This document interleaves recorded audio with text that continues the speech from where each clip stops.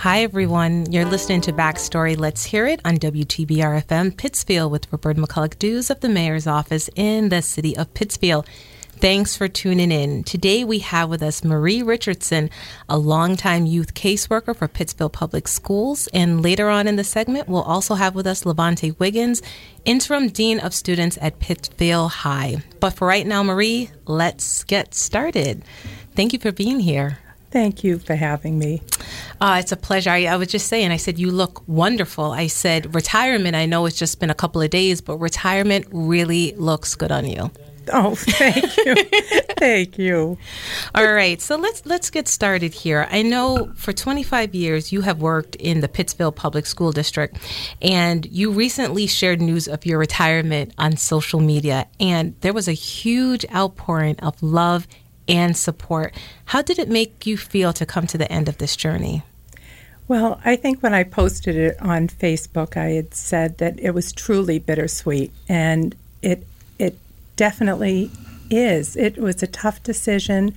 I can honestly say in the 25 years I've been in Pittsfield schools, I have loved almost every single day of it. And even with the kids will say to me, Miss Rich, how do you deal with working with all these quote unquote bad kids? Mm-hmm. And I think, well, they're not bad kids, right, but I love my job and I love the kids I work with. And so I'm sad. I'm really sad.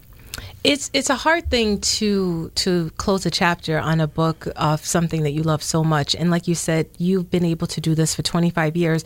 I think my first question is, one, how did you keep it going? Because 25 years is a long time in any field. Absolutely. The funny thing is, I started back as a family advocate at Morningside Community School. And I was actually contracted in there through what's now known as 18 Degrees. It was Berkshire Center for Children and Families when I worked there. And my job was working with families, doing outreach, going into the homes, working with the kids. I absolutely loved that job. And unfortunately, due to budget cuts, that position was cut. And then I went to Conti and kind of did it in both schools. And I kind of believe you can't, if you're spread so thin, things aren't as strong as when you have the time to spend every day of the week in one school. But I always said my heart is, Morningside really had my heart. That was my start. And so going into the high schools, I was hired at Pittsfield High as the peer resource person. I did a lot of conflict resolution. That was my main role. But through kind of getting involved in the school, I kind of took on different SAD advisor. Mm-hmm. We had an after-school club, which the school adjustment counselor and I had 2 or 3 days a week. We had young men and women stay after school, and we'd go to the boys' club or the girls' club, and we'd play football and basketball, and then we'd sit down and we'd have some real conversations, about choices in life and future. And we laugh because nowadays to get kids to stay after school, it has to be some kind of motivation. Right. Like you get credit, you get paid. These kids, which were kids that didn't necessarily love school, and that was a funny thing, but they would stay after school 2 or 3 hours and we'd all hang out. And we would be a part of their group as well. So it was a great way to kind of build strong relationships with kids that maybe you wouldn't have the opportunity to do during a normal school day. Well, going back a little bit, because obviously it seems that you have been able to do so much throughout your career, but in terms of getting started in the field of education, what was that factor that said to you that I really want to get into education, I want to help kids, I want to help families? Well, actually starting as a family advocate and working with families and seeing their struggle trying to navigate the systems in a school. And a lot of families that I worked with maybe weren't successful themselves in school. So to come into team meetings with teachers and administrators and be an active part of the process was really overwhelming. Yeah. So just to kind of team up with the parents, and to go in as a support to them and to the kids, and to kind of help them with their voice. Mm-hmm. I had to sometimes learn to back up because I let so much get. I want to help so much that it's too much. Right. So that was the biggest thing. But that was my love. When I saw that and I saw the connections with the families and the kids and just that I was helping and making a difference, that was really the start. Excuse me. We've heard that sometimes that, especially in this kind of work, it's easy to bring it home with you, right? It's easy to just think about all the kids, everything that they're going through. How did you create that separation? Because I can only imagine that if you're doing this hard but meaningful work, there are things that stay with you. So how did you create that separation? I mean, you've been doing this for a long time, so you've had to build those things in. So how were you able to keep your presence of mind, still be stable, so that you could be a help to them? That's a good question.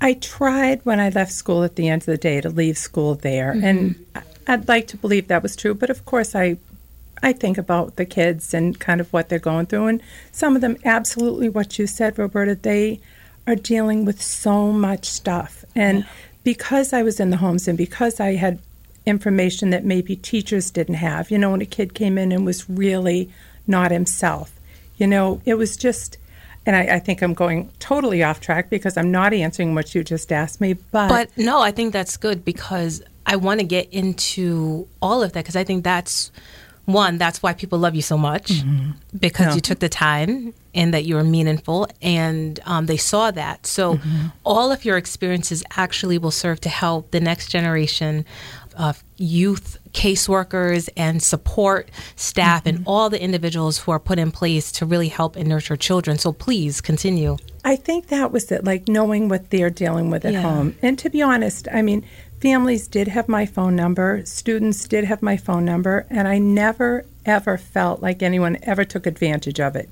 Even today, I'll get just a random text from a student from 10 years ago saying, hey, I just want to let you know I just got a great new job, or hey, I just want to let you know I'm going to be a dad or a mom, or or hey, I just want to let you know I just lost a baby. It's nice that even years later I'm still connected and I still hear from, and I call them my kids, and it's kind of been a joke, but the students will say that they're my kids, right. And they are. They are. I mean, sometimes I think my biological children got a little resentful because I was always talking about my kids in school, and I think that's it. And I know I went off track, and I'm sorry. But that actually makes me think about another question.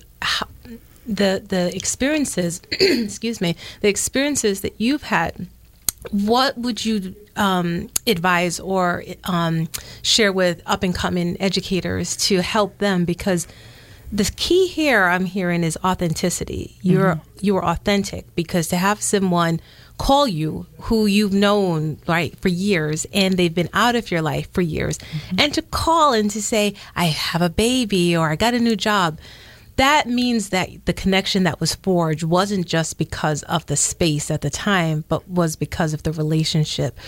And I think educators today, there is a need that they see to create that bond with their students, because I'm sure they see the need. You saw the need.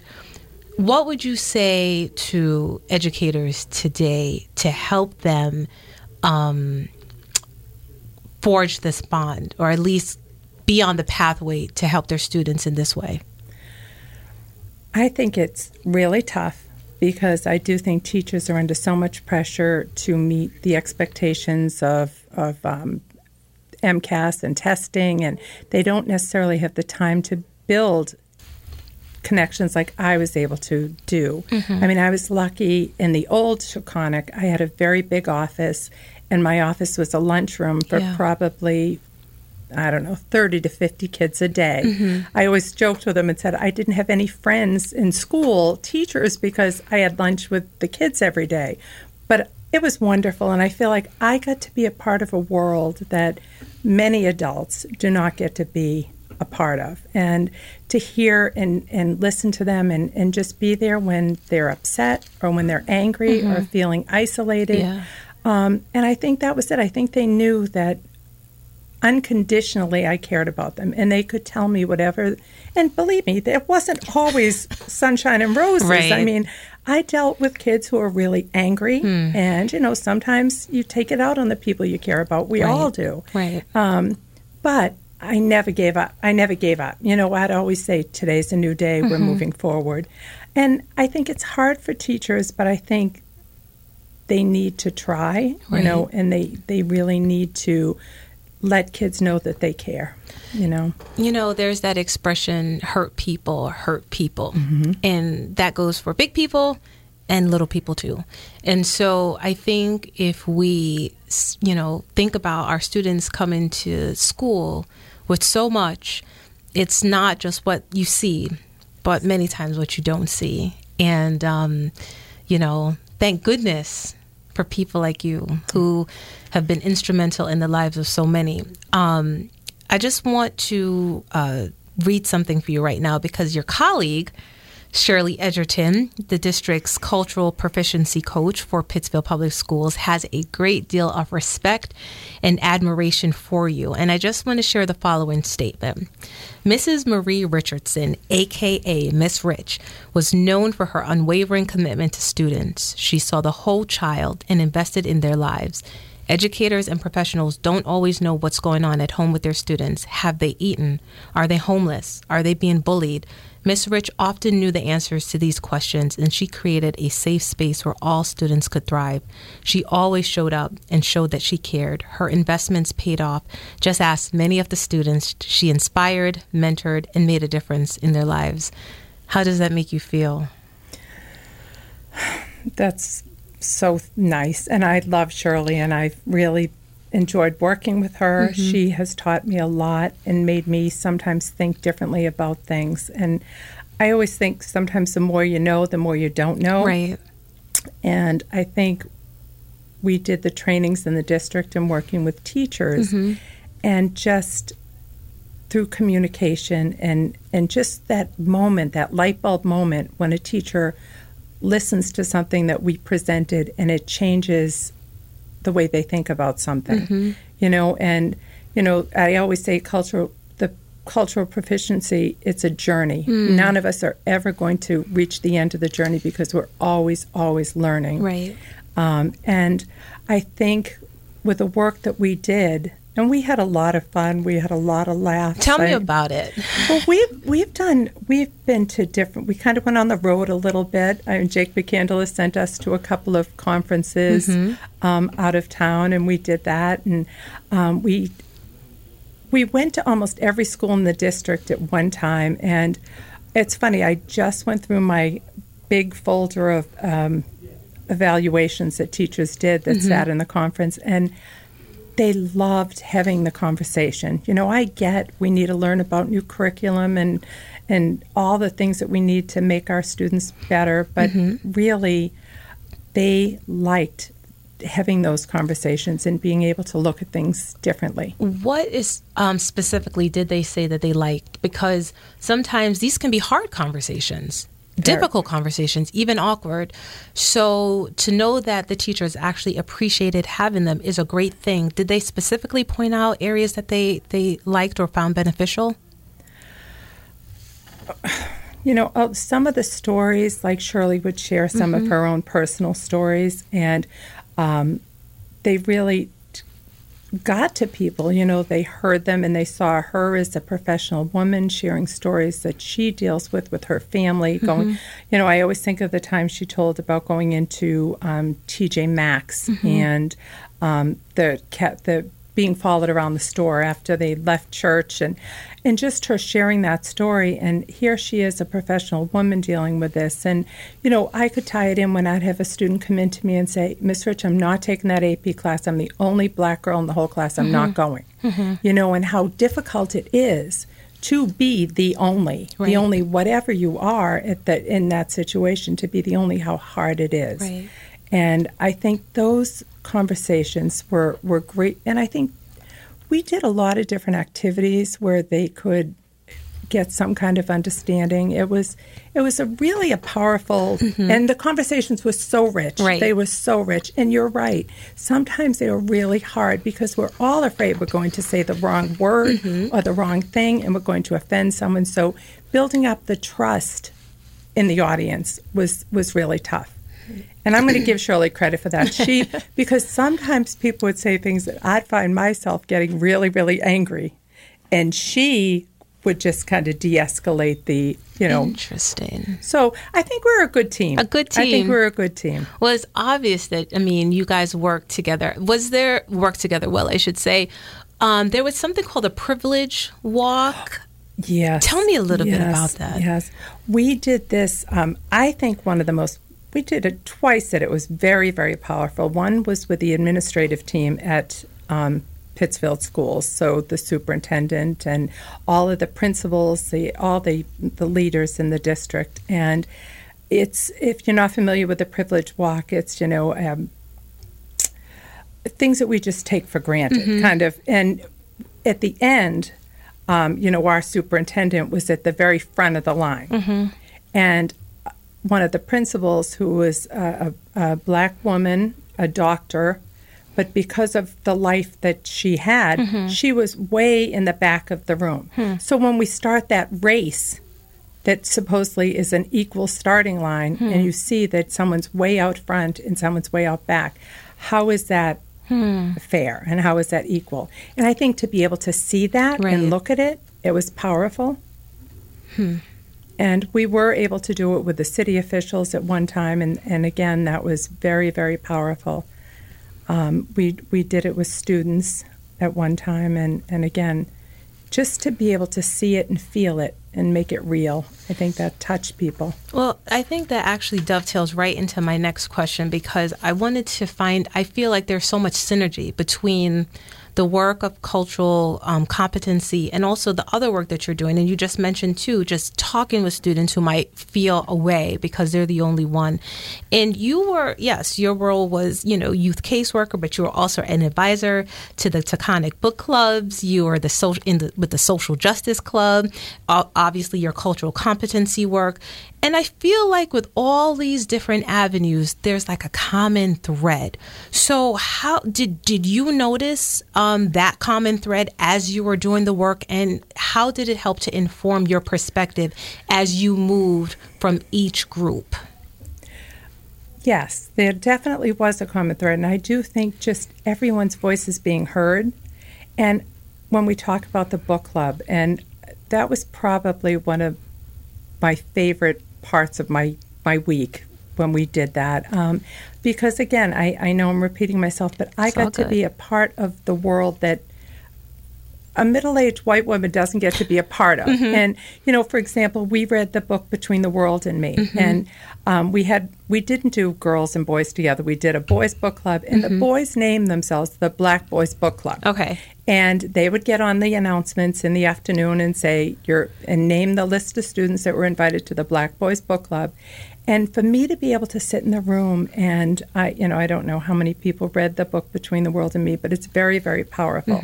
And there was a young person that was shot and killed in the book, and the story the kids started sharing about how they feel when they're out and a police car pulls them over, and just like one young man, he just needed to get it out, and I just remember him saying, and Miss Rich, the sweat just pours down into my arms, and I do what my mom says. I put my hands right on the steering wheel, and I don't move, and I'm respectful, but I'm always afraid. And to hear and look him in the eye and see that, it was heartbreaking, but it was also powerful, and to share some of those stories with adults that maybe don't think that that's happening in our schools, you know. I was just going to ask, because it's a privileged position to be in those spaces and to be able to hear from these young people. Do you think that you were obviously able to have your perspective shaped and informed because you had such close access to them? Do you think from the information that you have learned over the years that maybe your counterparts, these are things that they don't have any awareness of? Based on what you heard firsthand? I think there are many people who don't. I think people are educating themselves more today, but starting, 15, 20 years ago, I don't think that people were aware of what it was like. Oh, everyone's getting the same education, everyone's in the class, but it's not true. I mean, if we all think how we feel if we're the only woman in a room, or it's hard, and we don't necessarily address that to make the kids feel more comfortable, So would you say that the shift that you're seeing today, more people are educating themselves on, and there are so many different terms out there right now, so many, and in the cultural proficiency world, there are the terms like anti-racist and different things like that. It seems like there's an awakening of education. Would you agree with that? I do. Okay. And I do believe that there's more of an effort to bring in more literature. Our librarian, and we have a new one now, and unfortunately due to COVID, I didn't get to work with her like I did Meredith Cochran, who was there for years, and she did the book club with me, and she was passionate in making sure that there were books available for all students that represented our entire population. And I'm happy to see that things are changing. It's not just the Dick and Jane books of, the elementary school from years past. That we're moving in the right direction. I think we still have a long way to go. Yeah, I think it's important to actually acknowledge that, because sometimes folks, if they're unaware of the things that are happening, if they're unaware that there are book clubs going on and that there are activities within the school that are specifically geared to create awakening and to create bridges of healing and things of that sort, sometimes it might be easy to say nothing's happening, or maybe it's not happening fast enough for some people. But we know that this work, especially when you're in it, it takes time. If you could, and I know you may have countless stories, and I know that the thing here is that the privacy issue of students. So I want you to just, if you could share anecdotally a story of a student who inspired you in a very deep way, and if you could just tell us a little bit about that. Wow. I have to say that's really hard, because so many of these kids have impacted who I am today, and have really made me look at the world differently. Am I so proud of some of the girls who are, went off to, girls and guys. Yeah. I'm just thinking of one student that I was so happy to see that she's heading off to a great school. I don't know. There's so many kids who've just done more than I could ever.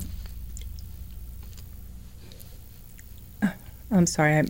It's okay. I think that question, for someone who has worked in the school district for 25 years, that question actually is probably like you're thinking to yourself, how can I choose? Yeah. Because there are so many names. And like I said, I actually was able to look at your social media, and I saw you had so many students, former students, weighing in, and it was obvious just how much you mean to them. And so I could only assume that they mean as much to you, and whatever stories and experiences that you guys have had, you take that with you, and it becomes a part of you. I think, in terms of your next steps ahead, do you envision yourself still working with the school in a way that you're able to maybe support the next generation of educators? Will you find a place where you can share your knowledge and share your expertise, because you have a lot to offer? Yes, as I said, I absolutely love my job. I didn't love getting up at 5 a.m. every morning, but I did love my job. And I love being around young people. I think it keeps you young, it keeps you fresh. Yeah. I mean, I hope to find something part-time. That's my dream, is if I could find something either working with young people or working with school personnel. Actually, I really like working with young people. And I don't want to say I don't like working with adults, but that's really where my passion is. So I'm hoping I'm going to keep my eyes open and see what I can find. But I'm not ready to give it up yet.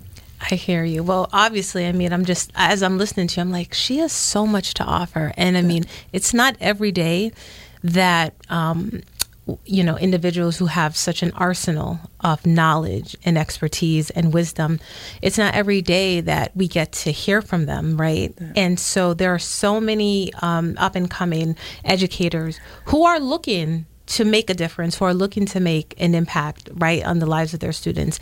And they're wondering, how can I do it? And if I could just sum up what you have just shared today, it's about, one, showing up, as Shirley Edgerton mentioned, being consistent and being authentic.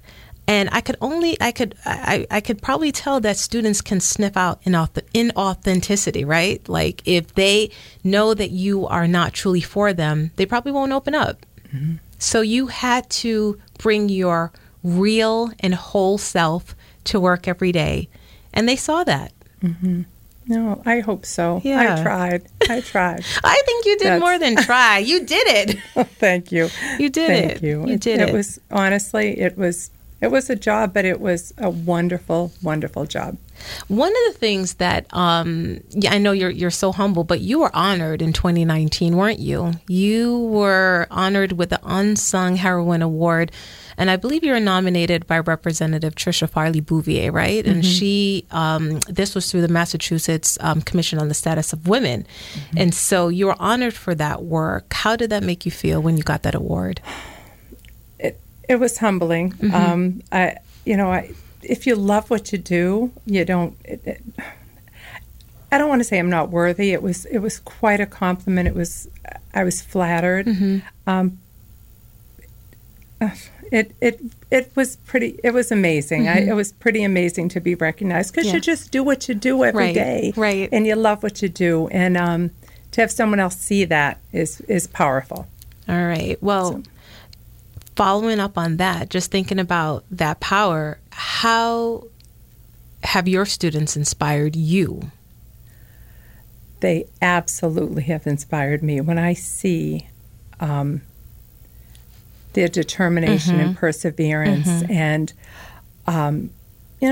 really how fortunate I am that they were in my life. Yeah. And the most amazing thing is from working at Morningside to all of a sudden now, 25 years later, some of my Morningside kids are parents of that's a sight to see. Some of my high school students, and that's amazing, the whole generation thing. Right. Or to be in the grocery store and see one of my moms, one of the parents that I worked with. And I mean, I like that. I feel like a lot of the families and adults I've developed, they trust me, and I think they know I am who I am, and I'm going to be as upfront as I possibly can be with them. And sometimes if they were having conflicts with their students, and they'd call me and say, come over to my house and sit with us. Right. And I thought, that's the greatest form of flattery, that they would respect me enough to want me to come to their home and try to work out, we all have issues with our kids. Right. And, sometimes we don't listen. And that's what I always say to the kids.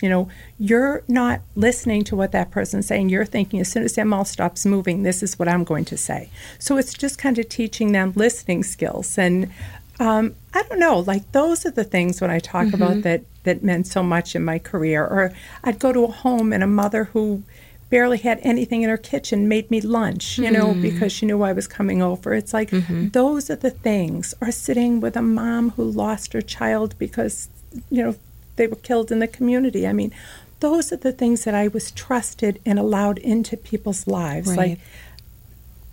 Like, I'm truly blessed, and I know it sounds corny, but I really think I've been so blessed in the work that I've done and the people I've met. Well, it seems to me that you're not done. I hope not. I don't think you're done. Not. Well, what does the next chapter look like for Marie Richardson?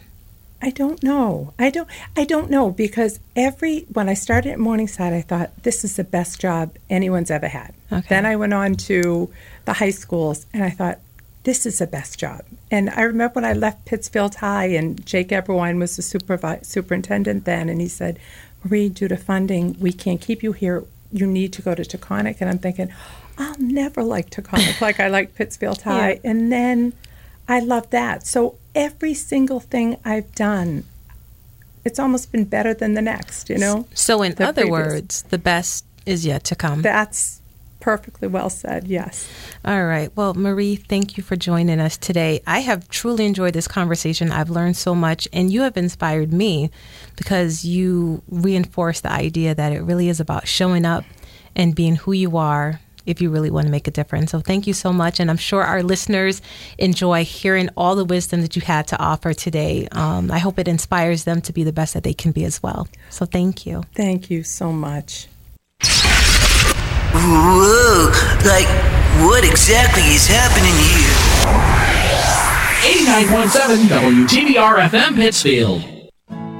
Hi, it's Jen Glockner. I'm the Director of the Office of Cultural Development for the wonderful city of Pittsfield, and I also host the Cultural Pittsfield radio show on WTBR. It airs every Friday at 8:30 in the morning. Stay tuned to learn all about the arts and culture scene for the city of Pittsfield and beyond. We hope you listen in every Friday at 8:30 on 89.7 FM WTBR. Bring us with you wherever you go. WTBRFM.com. Is your little one safe inside your vehicle? Is the child seat installed properly? Is it the correct seat for your child? Hi, this is Sergeant Mark Madeline with the Pittsfield Police Department, reminding you to please keep your children safe. Follow the safety seat manufacturer's recommendations for height and weight, and check NHTSA's website or our Facebook page for recommendations. If you have a question or would like your seat installation checked, please contact our department at 413-448-9700, extension 575. Our officers are certified safety seat installers. Thank you. This message is brought to you by the Pittsfield Police Department in cooperation with WTBR-FM. here? Looking at me, he's heading for that small moon. That's no moon. It's a station. I think you're right.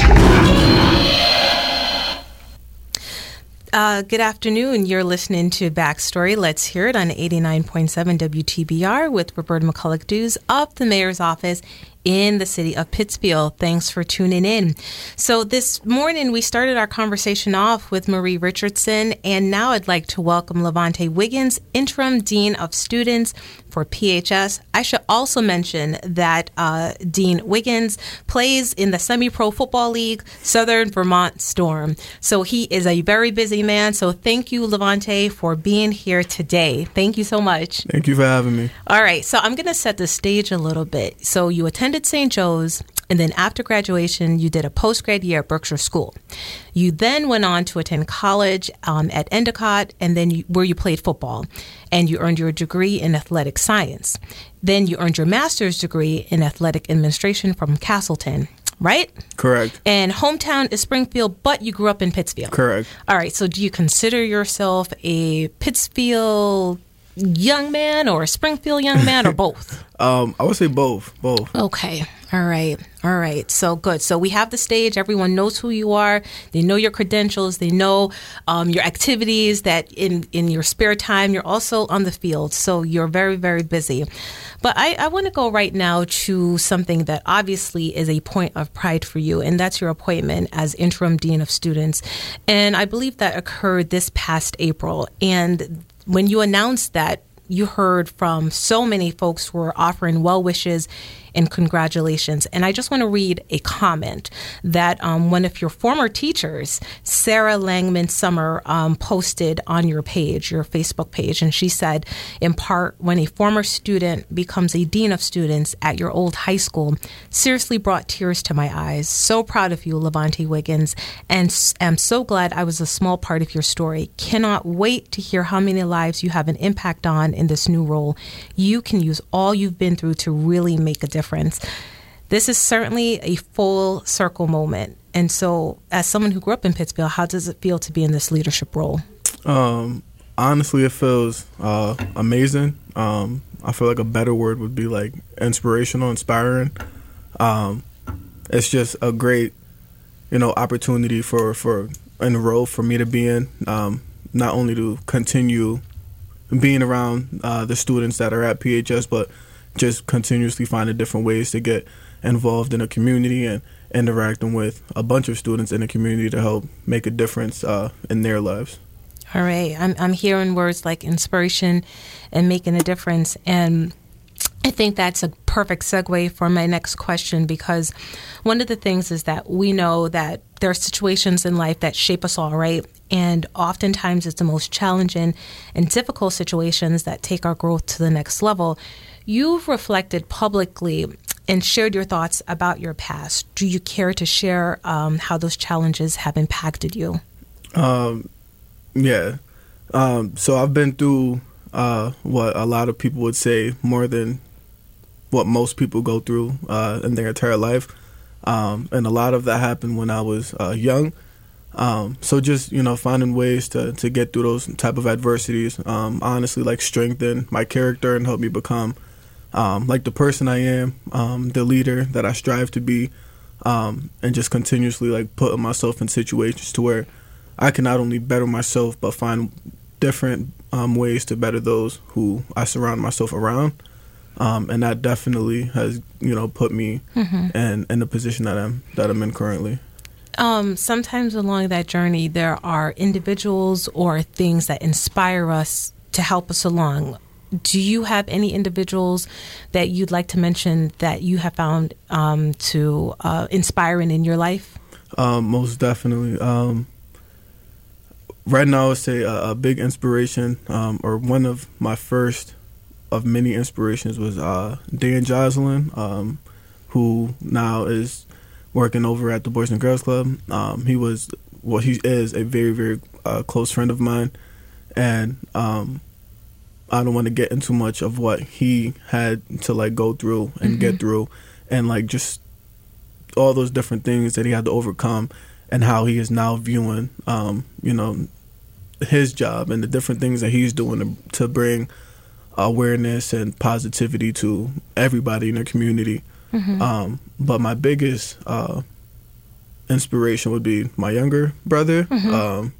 That's who I do it for, and that's who I wake up every morning and go as hard as I can for, because I want to make sure that I'm in a position to make sure that he will never be or have to endure any of the things that I did when I was his age. Right. So I'm going to be able to provide the life that I didn't have when he was young, because I feel like when you're at that age, everybody needs some type of positive role model to help guide them and get them through adversity, like I said earlier. So I'm trying to be that guy, that man for him.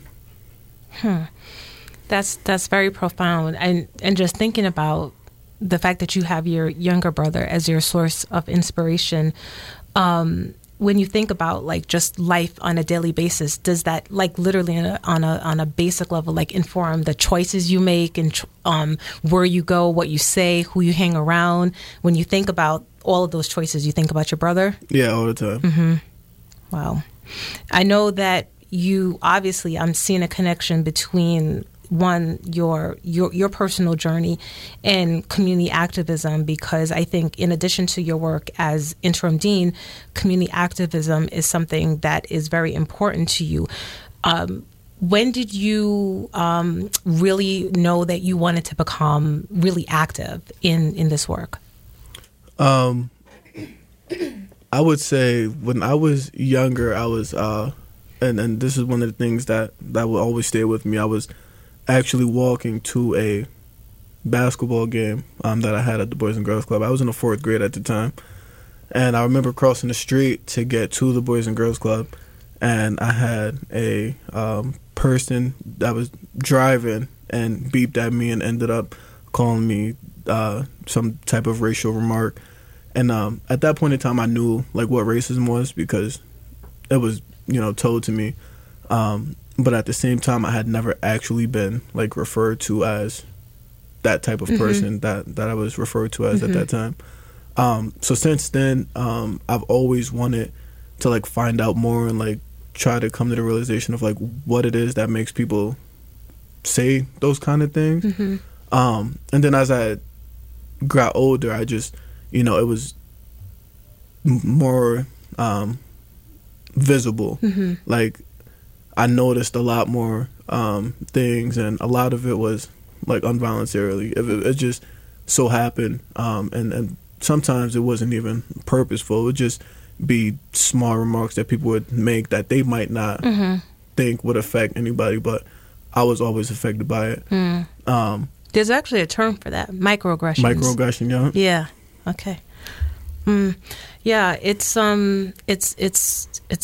one of those things where, as a kid, I can't imagine having to process that, because there's a difference. If you're an adult, you already have sort of a reservoir of knowledge to bounce things off on. But when you're a kid, you really don't understand why you're being called a name. You don't understand why you're being excluded. You don't understand why someone would simply just not like you for you. And so that's hard to process as a kid. So I'm glad to hear that you were able to take the hurt and also create this this path where you're able to actually enlighten others. You seem to really be informed about history and things of that nature. Are there certain books that you read to stay informed and stay abreast of current issues, as well as the history?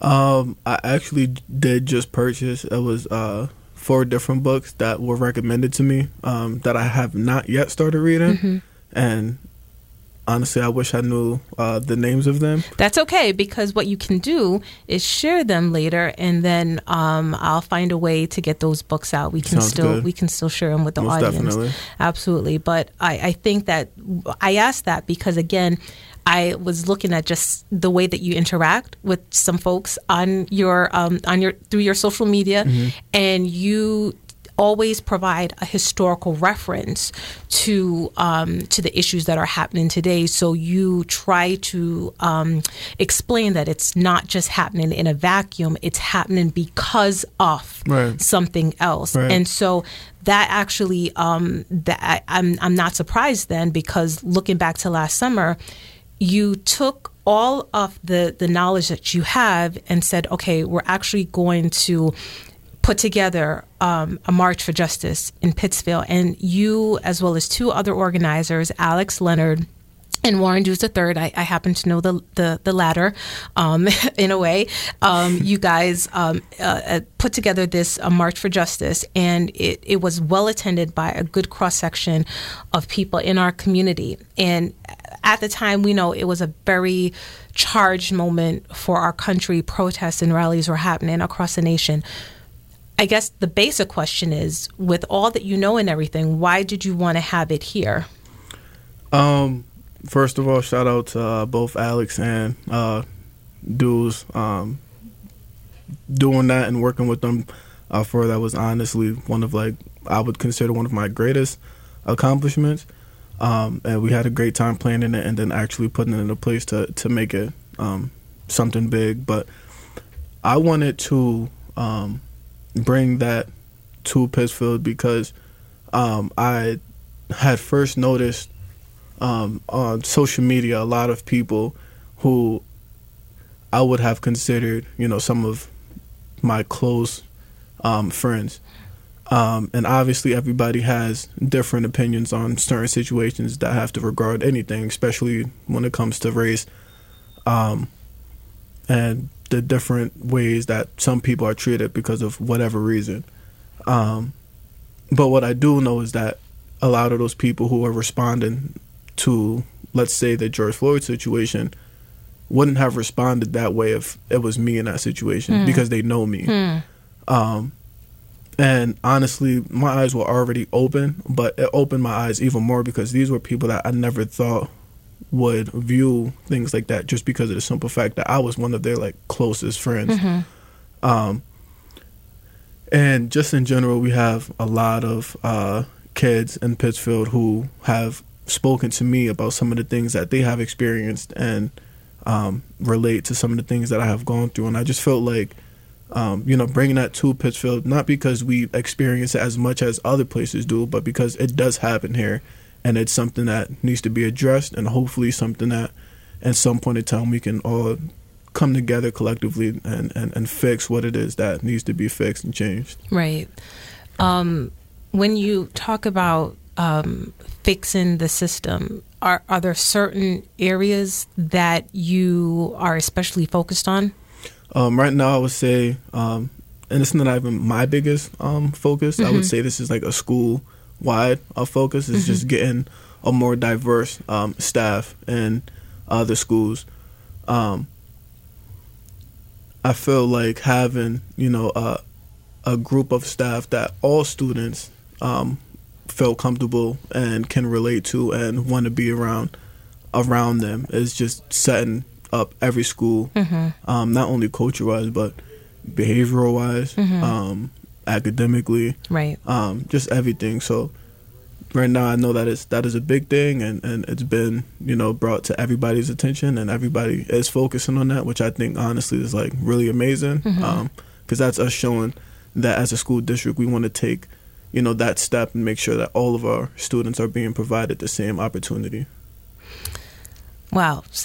I had more questions to ask about like the community activism, but I almost want to do a quick pivot to schools, and then I'm going to come back to community activism because I feel like this is a really good place. Being that you're in the schools now, what do you think your presence, you being there, will mean for the students who see you every day?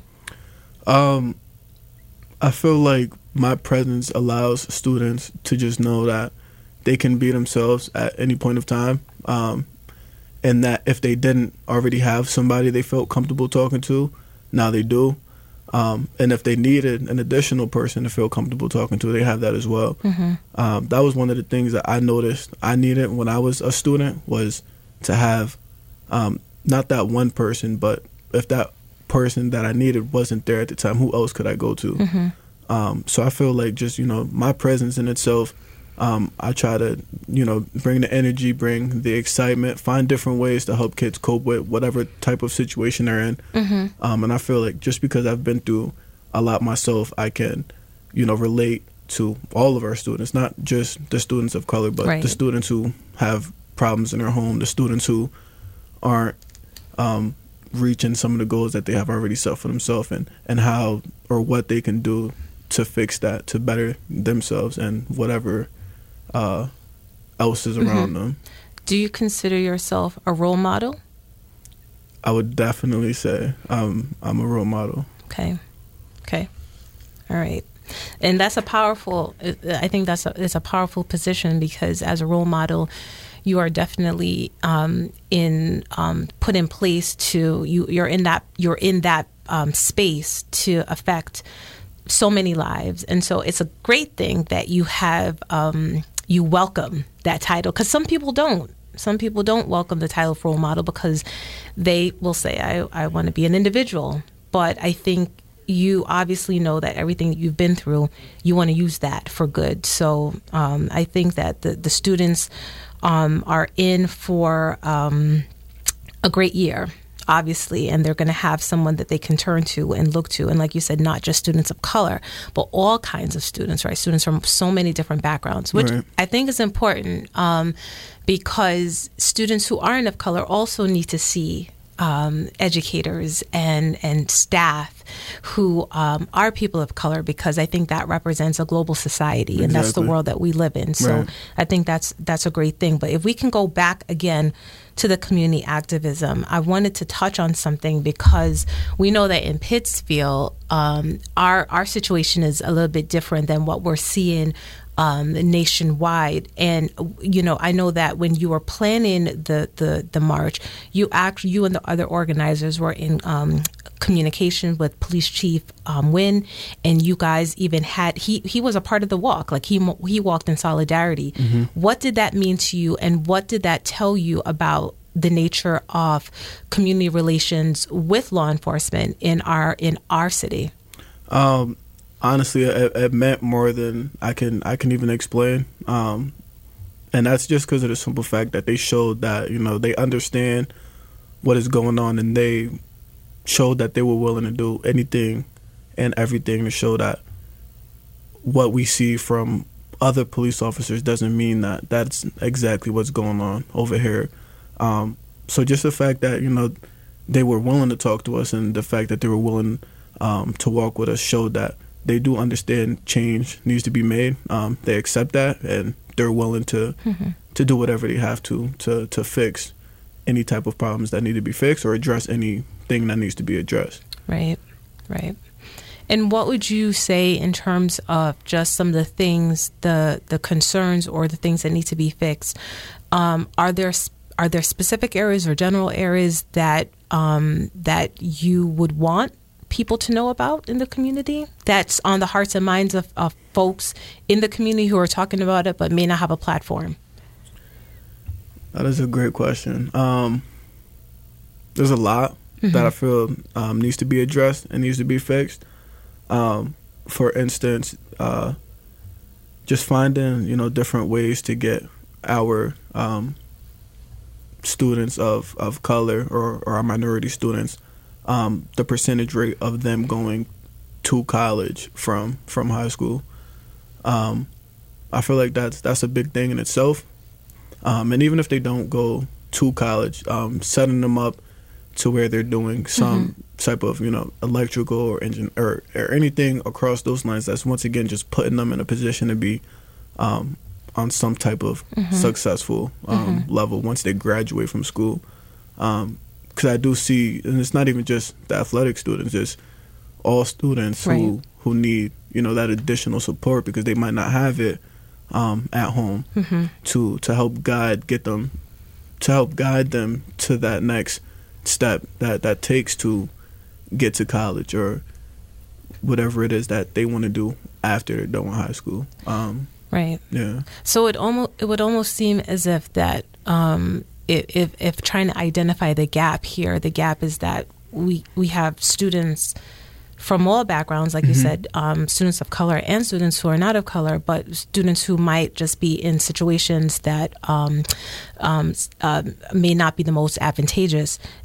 They need support. Right. They need support. So in terms of just any of the community-based initiatives that are happening right now, are you a part of any other initiatives that you want to talk about, or are there other things that you want people to know about that they can support to help young people?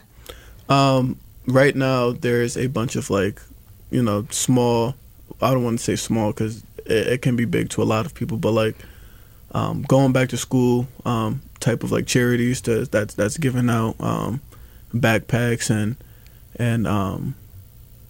school necessities that some kids are not fortunate enough to have, so that when they are put in that space, that environment around their other peers, they don't feel left out. I think if I could just dig a little bit deeper too, because sometimes people will have the conversations, but I think, again, maybe not always having a platform to share it. And this is a great time to be able to share broadly and widely with an audience that's listening. Right. What in the circles that you may be around, and in no way are you the only representative of everyone in Pittsfield. I don't want to give that that belief, put that belief out there, but you might be tapped into networks and circles and groups that are having these conversations. What are some things that people may not be aware of that should be known in terms of strengthening relationships in our community, creating a stronger community? Sometimes we have an us versus them mentality. What are things that people should be aware of so that we can be a stronger community together? I would say that people should definitely be aware of that, at least from the educators' perspective, is that we are taking the initiative to make all of our students comfortable. Equity is a big thing that we are talking about, not only at the high school level, but at all of the schools, middle school, elementary school. We do understand that equity is a big thing, and we are all doing everything that we can to try to better every single one of our students and the parents that are sending their students to us, that because they trust us and want us to help not only educate their kids, but make their kids feel safe and as comfortable as they can. Right. Well, that's actually a good connection to my next question, because we're entering a new school year, and I know everyone always puts out a plan, and we have our own individual plans of what we want our year to look like. So when you think about this school year, what are some of the things that you have maybe jotted down to say, well, this is what I want to make sure that X, Y, and Z happens, or I want to maximize my contributions in this area? Are there certain things that are on the top of your agenda to see this year? Yeah, I actually had a conversation with Henry Duval, Maggie, and Ali Shepard. I want to do some type of like open mic for the community, not even just for the students, just so we can hear what everybody has to say, whether it's some type of like poetic thing, or just speaking on something that you've experienced, or anything that you want to talk about, and just open it like to the community. So it's everybody coming together for some type of like positive outbringing to help not only bring awareness to what it is that needs to be talked about, but just finding different ways for everybody to get along and come to, I don't want to say understanding, because even then we might not all have the same opinions, but just listening to each other and hearing what everybody has to say. Now, would this be just for students, and would it be like a talk, like a conversation session? Like, how do you envision the format?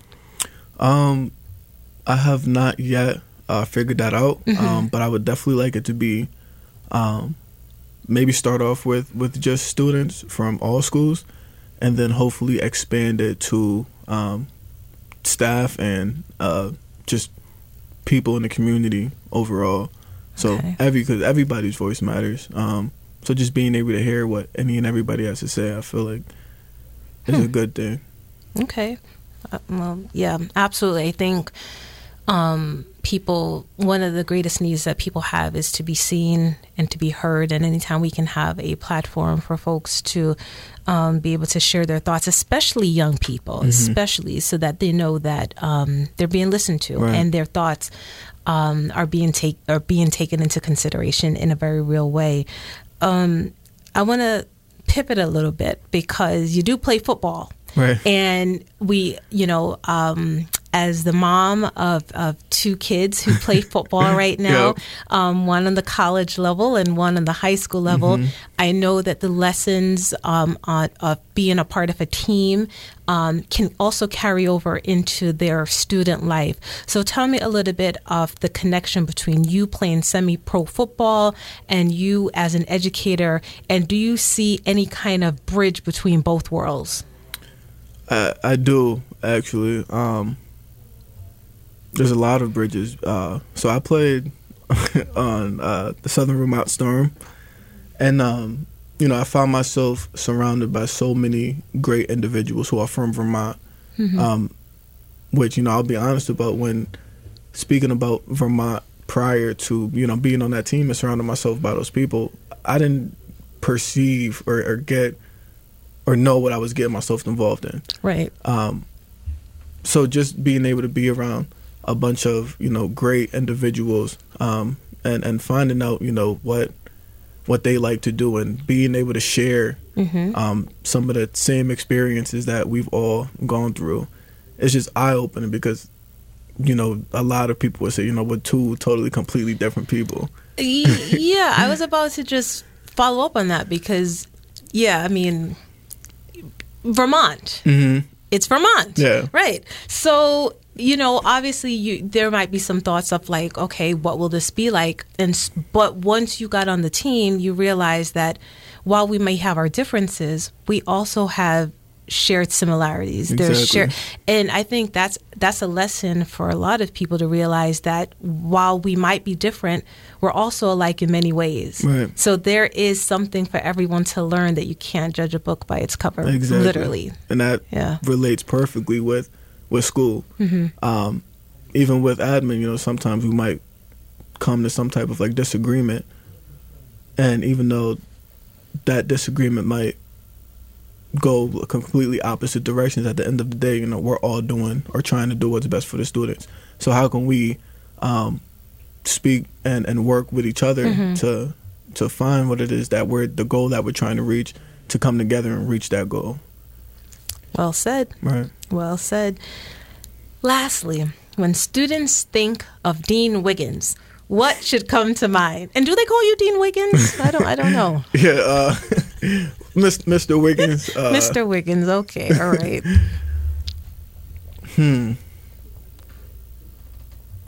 Positivity, excitement, and hard work are the three things that I would definitely say or think of from the top of my head.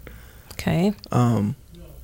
Because from my position, a lot of people see, Dean as being that guy who you go see, or that girl who you go see when you're in trouble. And you're the mean guy or girl or a person, and you're handling all of the bad things. And it's not like that. And the way I fit my position is I make it so that if you find yourself in a situation to where you might get in trouble, what can I do to prevent that situation from getting worse? Right. Or what can I do to make sure that situation doesn't occur again? And that's another thing that we're trying to work on in the school, to build that relationships between our students and staff, and yeah. Well, I think that, like you said, it's about the prevention, right? Right. And so it's not just about punitive, and making sure that our young people know that people care about them, right. And if they know that people care about them, and they know that it's not just about those consequences, but how can we help you not get into that place? Then they're confident, and they feel empowered. Right. And so I get the sense that you want them to be empowered for this school year. Exactly. All right. Well, Levante, I want to thank you for this conversation. I think that the students are in good hands. And so I just thank you so much.